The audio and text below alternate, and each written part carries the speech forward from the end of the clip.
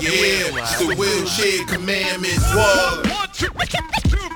Yeah. Can't tell me nothing about these wheels, nothing. This chair, where my four-wheelers at, huh? Hi, everybody. On behalf of the Southeast ADA Center, the Burton Blatt Institute at Syracuse University, and the ADA National Network, welcome to Episode 7, Disability Rights Today. Disability Rights Today provides our listeners with new insights on recent court cases that shape the Americans with Disabilities Act and impact the civil rights of people with disabilities. I'm Barry Whaley. I'm director of the Southeast ADA Center. As a reminder, listening audience, if you have questions about the ADA, you can use our online form anytime at disabilityrightstoday.org. On today's episode, we'll be discussing how far we have come and how far we must go to ensure compliance with the Americans with Disabilities Act. It's been 32 years since the passage of this very important civil rights legislation, and yet we still find the ADA is often treated as an afterthought rather than a federal law by employers and businesses. To provide us with an overview of the years since the passage of the ADA and compliance through those years, we welcome Eve Hill, Jason Turkish, and of course, Dr. Peter Blank. Eve is a partner at the law firm of Brown, Goldstein, and Levy. She's a nationally known disability rights advocate and expert on disability rights law. Jason Turkish is the president and managing partner of Nyman Turkish PC, a nationwide litigation and disability law firm with offices in California, Florida, and Michigan. Jason is a powerful advocate and has captivated the attention of clients, fellow attorneys, advocates, and the news media. As always, our host for this episode is Dr. Peter Blank, chairman of the Burton Blatt Institute and university professor at Syracuse University. Welcome, and it's a privilege to have you. So, Peter, I'm turning it over to you. Thank you, Barry, and Eve and Jason. It really is a pleasure to be speaking with you both today. Thank you. It's nice to be here. Thank you so much. It's a pleasure to be joining you and your listeners. Well, Eve knows my wife, Wendy, and so do many on this call. Every year, New Year's, we try to predict our predictions for the coming year. We stopped writing them, I think, 3 years ago or 2 years ago, whenever the world was turned upside down or began to be turned upside down. Gosh knows, none of us would predicted the type of war the world is in today, the type of pandemic, the types of challenges people are facing in the disability community in terms of poverty and housing and employment. And this is 30 plus years after the ADA. So Jason and Eve, I thought I'd focus on today with you, not as much where we've been, because many of us know and our listeners are fairly savvy about the history of the ADA. And of course, we'll talk about some of your important efforts. But do you both believe we're kind of at a watershed moment, it almost seems like, in our community more generally, of which people with disabilities make up a lion's share in America and around the world?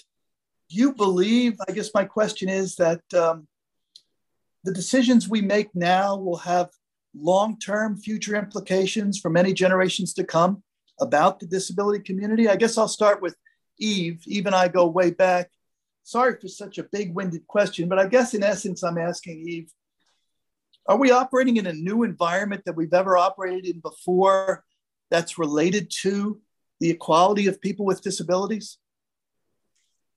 Boy, am I not prepared to answer that question. I don't know. So I think in a lot of ways, we are at a catalyst point. And really at this point, it could go either way.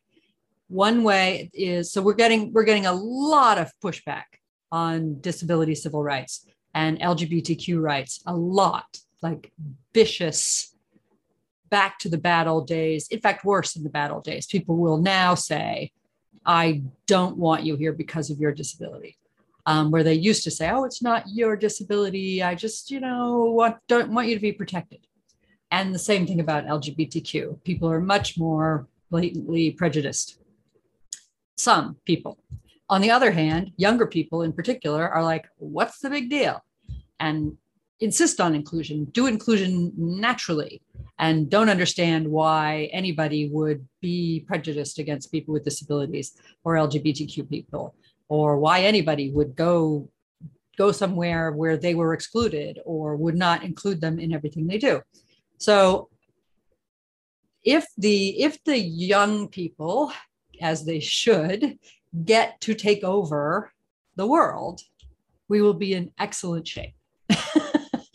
If these old attitudes, which are clinging to the old attitudes in the face of this transformation, stay for longer, we will continue to be in this fairly bad place for a longer period of time. Sorry to be so unhopeful in the short term. No, that's a hard question and a very thoughtful response. I should have added, and Jason, I would put this to you. At the same time, our country has gone through kind of a racial reckoning, racial justice, police shootings, demonstrations, first African-American president, first African-American vice president. And we're kind of beginning, I hope, Jason, to view disability as just one element of an intersectional or multiple identity of many people. Do you find that true in your sense of where we're going, Jason? And certainly feel free to respond to the first part of the question as well. Well, my response to the first part of the question is I'm glad Eve went first, because it's a big, complicated question, and it's very fascinating, and it's something that as practitioners we encounter, every single day, and it really does depend. Some days it certainly feels to me like we are progressing to maybe version 2.0 or even version 3.0 of disability rights as a civil right, where we're litigating more technical matters, more complex access issues, particularly around access to electronic materials, and that this is, an incremental steps towards progress are being made. Then I walk into the office today and I have a prospective client matter where a physician put in writing to his deaf patient that he has no obligation to provide a sign language interpreter. Oh. And I'm thinking, wow, we really aren't that far along. So it really depends on the day. But I agree with the premise of your second question, which is that disability rights should be viewed as this sort of intersectional topic, that this is the civil rights issue that transcends all other demographic lines of race and gender and ethnicity and sexual orientation, because those of us who practice in this area realize that we represent clients from every walk of life, that we're all sort of, whatever expression you want to look at it, one car accident, God forbid, away, one chronic illness diagnosis away from some definition of disability. And so therefore, this should be the civil rights topic that's easier for everybody to wrap their heads around. But it very much depends on the audience, or in the case of the work even I do, I think very much depends on the judge or jury you find yourself in front of that day. Jason, I want to stay with you because I think it's important we drill down a little bit on this physician's attitude that I think, if I heard you correctly, does not have to provide a sign language interpreter. That's their position. Where does that come from in this day and age? And I don't mean to be naive. I know the pushback, as Eve has said, but have we not accomplished anything in this community in the last 30 years with doctors and others? Well, where is that coming from in your mind? Well, I don't want to go too far into speculating into their motivation, because I can very much assure you we will be litigating that issue but not promptly Jason, in federal court in Detroit. But as not far as particular doctor, Jason, but I mean, we hear this a lot, this scenario. Well, it's interesting when it's actually said, right? So it's one thing to sort of guess that you're being discriminated against. It's one thing to sort of guess that the reason your doctor seems very uninterested in caring for you, hypothetically, is because you require them to have a sign language interpreter. It's a bit further along on a continuum of problematic when you actually put in writing, no, I have no obligation to provide you the sign language interpreter. I won't be providing the sign language interpreter, and basically, oh well. So that exists on the end of a continuum where, if we were talking about other minority groups, we would have public outrage. We would have a CNN story. Unfortunately, I don't think that level of outrage is automatic when it's a disability issue. This "we will not serve you," essentially. I think we've reached a point as a society, that in other civil rights topics, whether it's race, ethnicity, gender, "I will not serve you. Get out of here. You're not welcome here." We've sort of gotten past that, and the few very bad actors who take those positions are appropriately subjected to a lot of public scorn. Somehow in disability cases, it almost seems like it's still okay to take these negative attitudes. And I'd be curious on Eve's impression, but this sort of vitriol and this willingness to say, we don't want people with disabilities here, and I think she led with it in her first answer, it's something that's unique, in my view, to the disability community that other groups have not continued to face as persistently. I do want to hear Eve's view on this.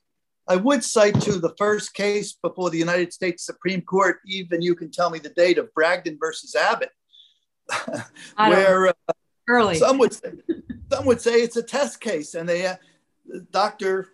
Bragdon wrote that denial of providing to fill her cavity because he said, "Take me to the United States Supreme Court."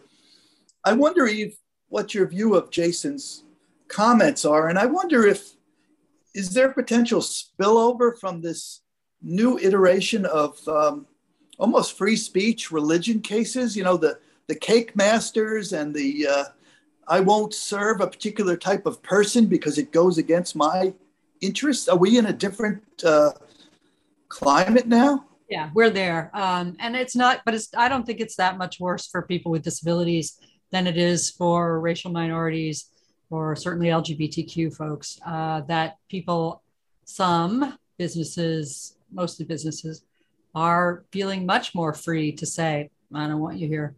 And I think I have a good enough reason. And it may be my religion, and it may be my convenience." And in the disability case, they get to point to it's my expense. And sadly, I think courts are letting them get away with it. And so that's a real problem right now. Whatever your partisan politics are, the Democrats do have the presidency and both houses of Congress. Eve, why not strengthen the law, the ADA? Isn't now the time to fix these problems once and for all? Well, if you could pass something with 50 votes, it would be, but we can't pass anything with 50 votes. So right now, you would need 60 votes to pass anything to update the ADA. And opening up the ADA leads to the possibility of making things worse when the other party gets to say. Now, disability used to be bipartisan. It really did. Bob Dole was one of our chief advocates, and it is sadly not very bipartisan anymore. That's a very interesting and important point. For our listeners, many know, of course, it was a bipartisan bill, a Republican president and a Democratic Congress, very, very joint, unanimous support. And that has changed. Jason, is this reflected? I know we talked about the doctor case potentially. Is this your sense of how this is reflected generally in what you're seeing from a litigation point of view? I think defendants are willing to take harsher stances against plaintiffs than maybe a few years ago, even if it's just the sort of the narrative or the theme of their defenses. I hear more, they're just trying to get an unfair advantage. That seems to be a popular one. Or, we're going to have to do this for everyone. Everyone loves the slippery slope argument, although the slope, it's not that steep, it's not that slippery. And people still have to provide documentation to get in appropriate circumstances to get the types of accommodations that we're often finding ourselves litigating over. So I had a case in federal court where a plaintiff had been shot at 34 times in active duty combat in Afghanistan and was arguing for a transfer from the southern border of the Homeland Security Department Border Patrol to northern because the Texas border looked a heck of a lot like that scenery in Afghanistan. It was triggering his PTSD. And without any evidence at all, the government defended that case on the narrative that he was a racist and wanted to be on the northern border with people who looked more like him. His physicians pointed out that what he had been trained to do in Afghanistan was walk 3 miles per hour at a very slow speed, listening for foreign speakers, because that was the first sign of an ambush. And evidently, because they identified that as a trigger of his PTSD, he wanted to be with only English-speaking white people on the northern border, because evidently people control, they choose to have PTSD, they choose what triggers them, and they have control over them. That was the U.S. Attorney's view of disability in this modern era.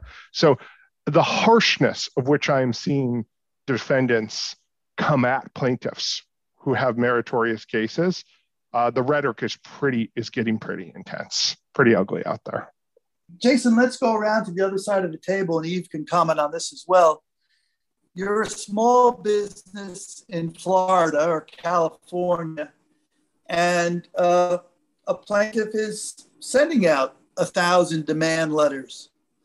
And I know some is frivolous and some of it has been pushed back by the courts. But the public is aware of these challenges. There have been attempts to modify the law in terms of demand letters and so forth. What's the perspective from the other side of the table, Jason? A small business or a small doctor's office who basically gets Medicaid reimbursement and that's it, and would have to pay for the sign language interpreter out of his or her pocket. I understand the concern on a general basis, but it's just not borne out in reality.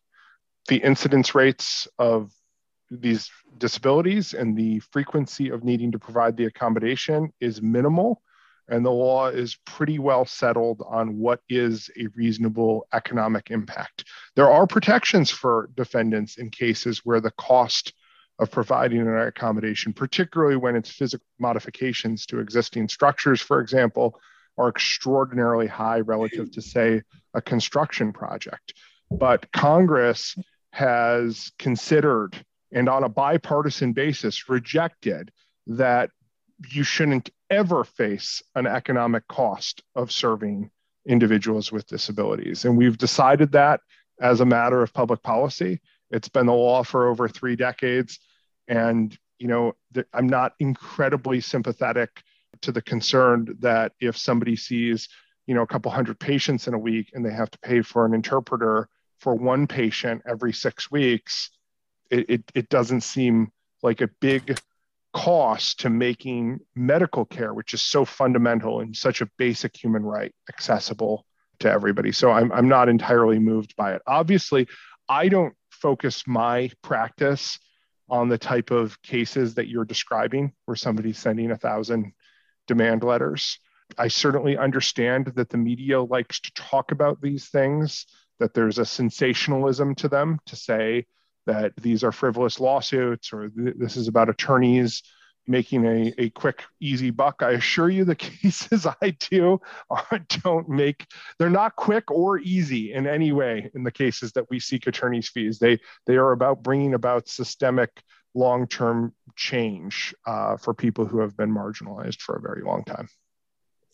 And I've heard these stories too. And just, I can see both sides sort of. It's been 32 years, for heaven's sake. Why do you still have a step at your entrance? And why, for heaven's sake, isn't your website accessible? Because seriously, the whole internet thing has happened since the ADA. You might want to have thought about that.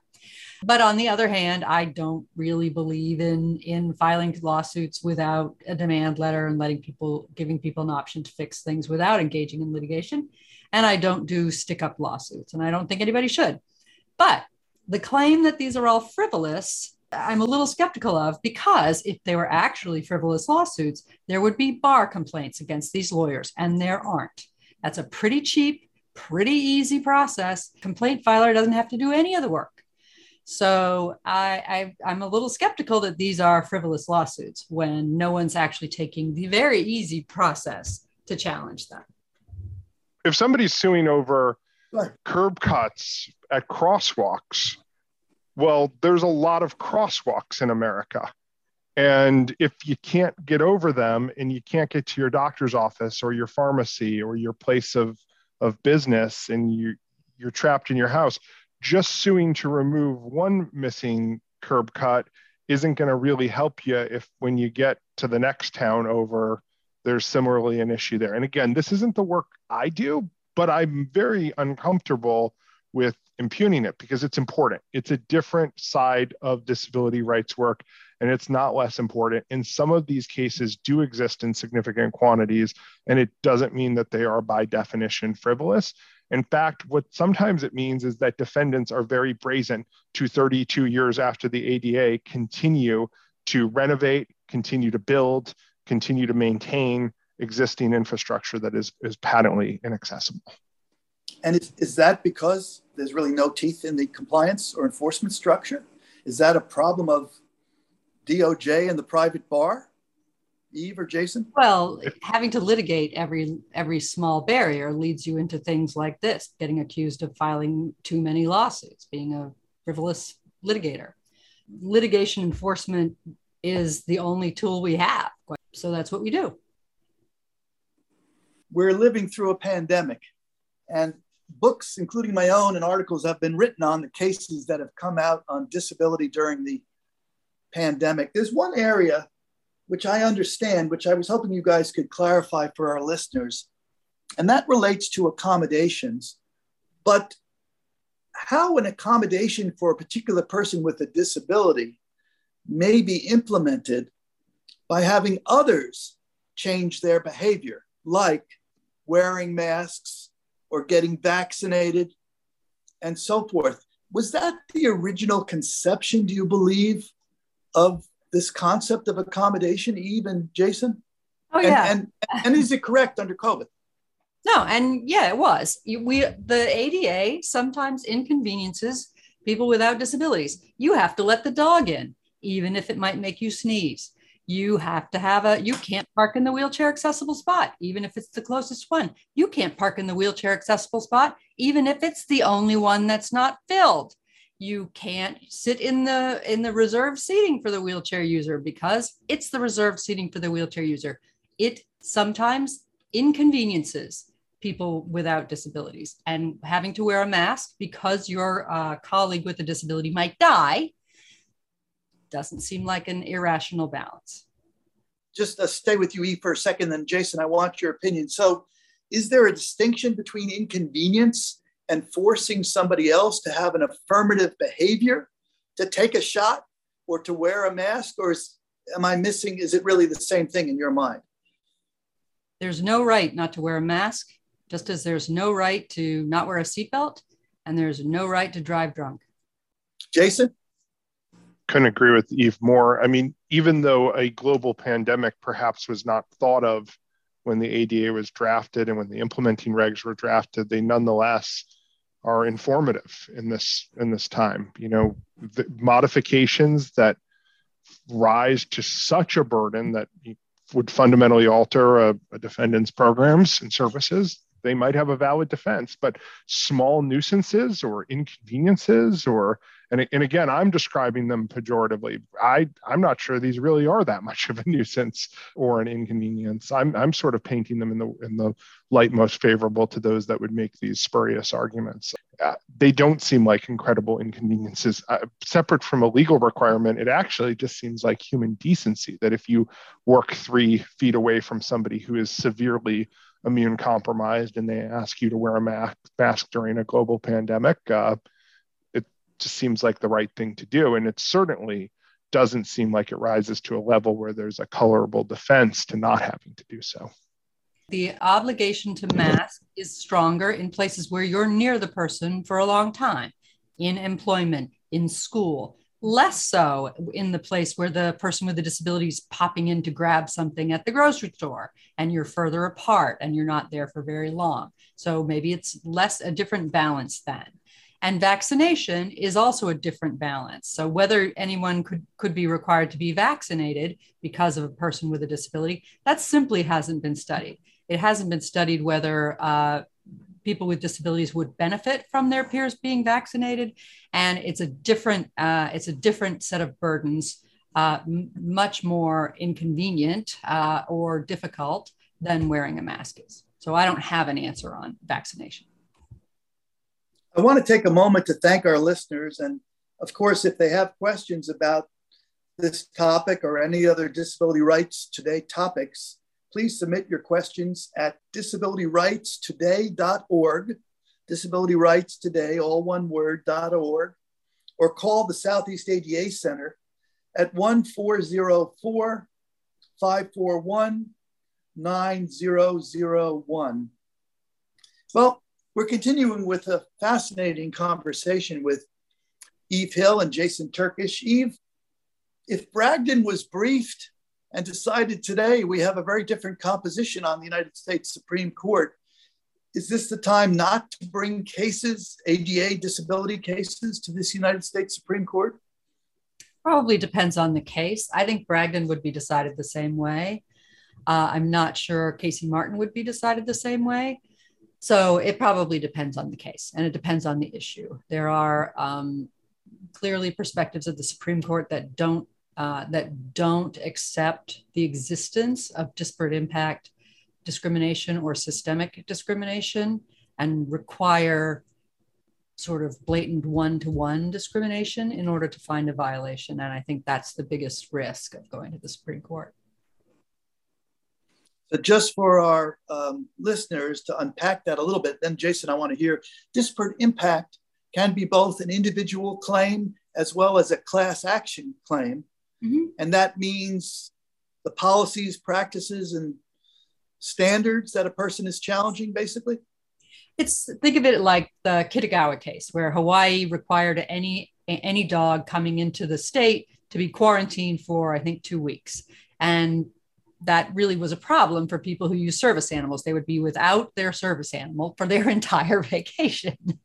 And so you can say there are two ways that could be a violation. One is it's a failure to make a reasonable modification for this particular blind person who comes in with a service dog. And that's not disparate impact. The other way to look at it is this rule has a disparate impact on people with disabilities who use guide dogs. And so you can either say you, Hawaii, have to make an exception to this quarantine rule for guide dogs, or you can say your rule is problematic entirely and can't exist because it hurts guide dogs.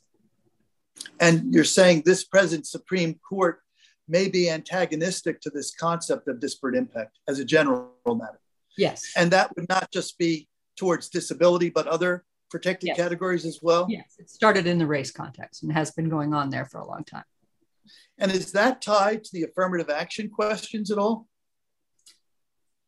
Not really. I think it's more tied to whether you believe or not that discrimination exists beyond flat out prejudice with animus.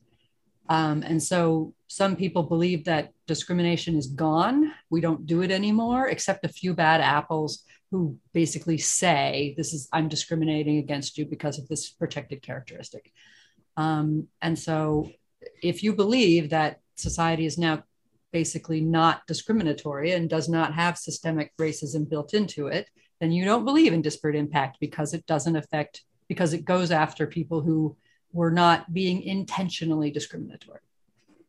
And Jason, what do you think are among the most important topics, disability topics before the courts today that are pending that may or may not go up to the United States Supreme Court? I think you'd have to consider access to electronic resources as the most pressing issue today, because technology is such an opportunity. We're at such an inflection point of being able to create new kinds of accessibility. The pandemic has shown us that participation via Zoom can be a real opportunity for somebody who physical attendance at even something like a court proceeding was previously very challenging for. But it's only as useful as it is as we are able to ensure basic levels of accessibility. And that's why cases that deal with issues like, everything from e-commerce to voting, that's an important one. Of being able to vote in an accessible electronic manner, those matter really more than ever, or else the promise of technology to level the playing field will elude us. Jason, we did a whole show on this Winn-Dixie case with the president of NFB, the president of NAD, I forget, and maybe the plaintiff as well. I can't remember. So that was kind of it's for many of us with legal minds, it's still a little bit uncertainty around that whole idea of web accessibility, at least in that 11th Circuit. Where are we at in light of that case? Or are we back where we started? That case is not impactful. Well, I think the concern for me when I read that case, and I'd be interested in what Eve's thoughts are on this, is that if a case along similar facts went up to the Supreme Court, there certainly is some risk. You asked earlier about, do we need to be strategic in what we potentially bring before the court? And I think in areas that are sort of ripe for issues of first impression or for overhaul rulings on entire spheres of industry like e-commerce and web accessibility, we need to be particularly sensitive to which cases we're working on, which cases we're bringing up, making sure that we don't have situations where bad facts are creating bad law. I think we do need to be careful as a legal community and within the disability community of how we approach those issues. Many of us years ago were urging the DOJ, some of the people on this phone who were in positions of power, to push forward a rule, some rulemaking in that regard. It hasn't come. Eve, comment on whether that's possible in this current environment and anything further on Winn-Dixie and its implications?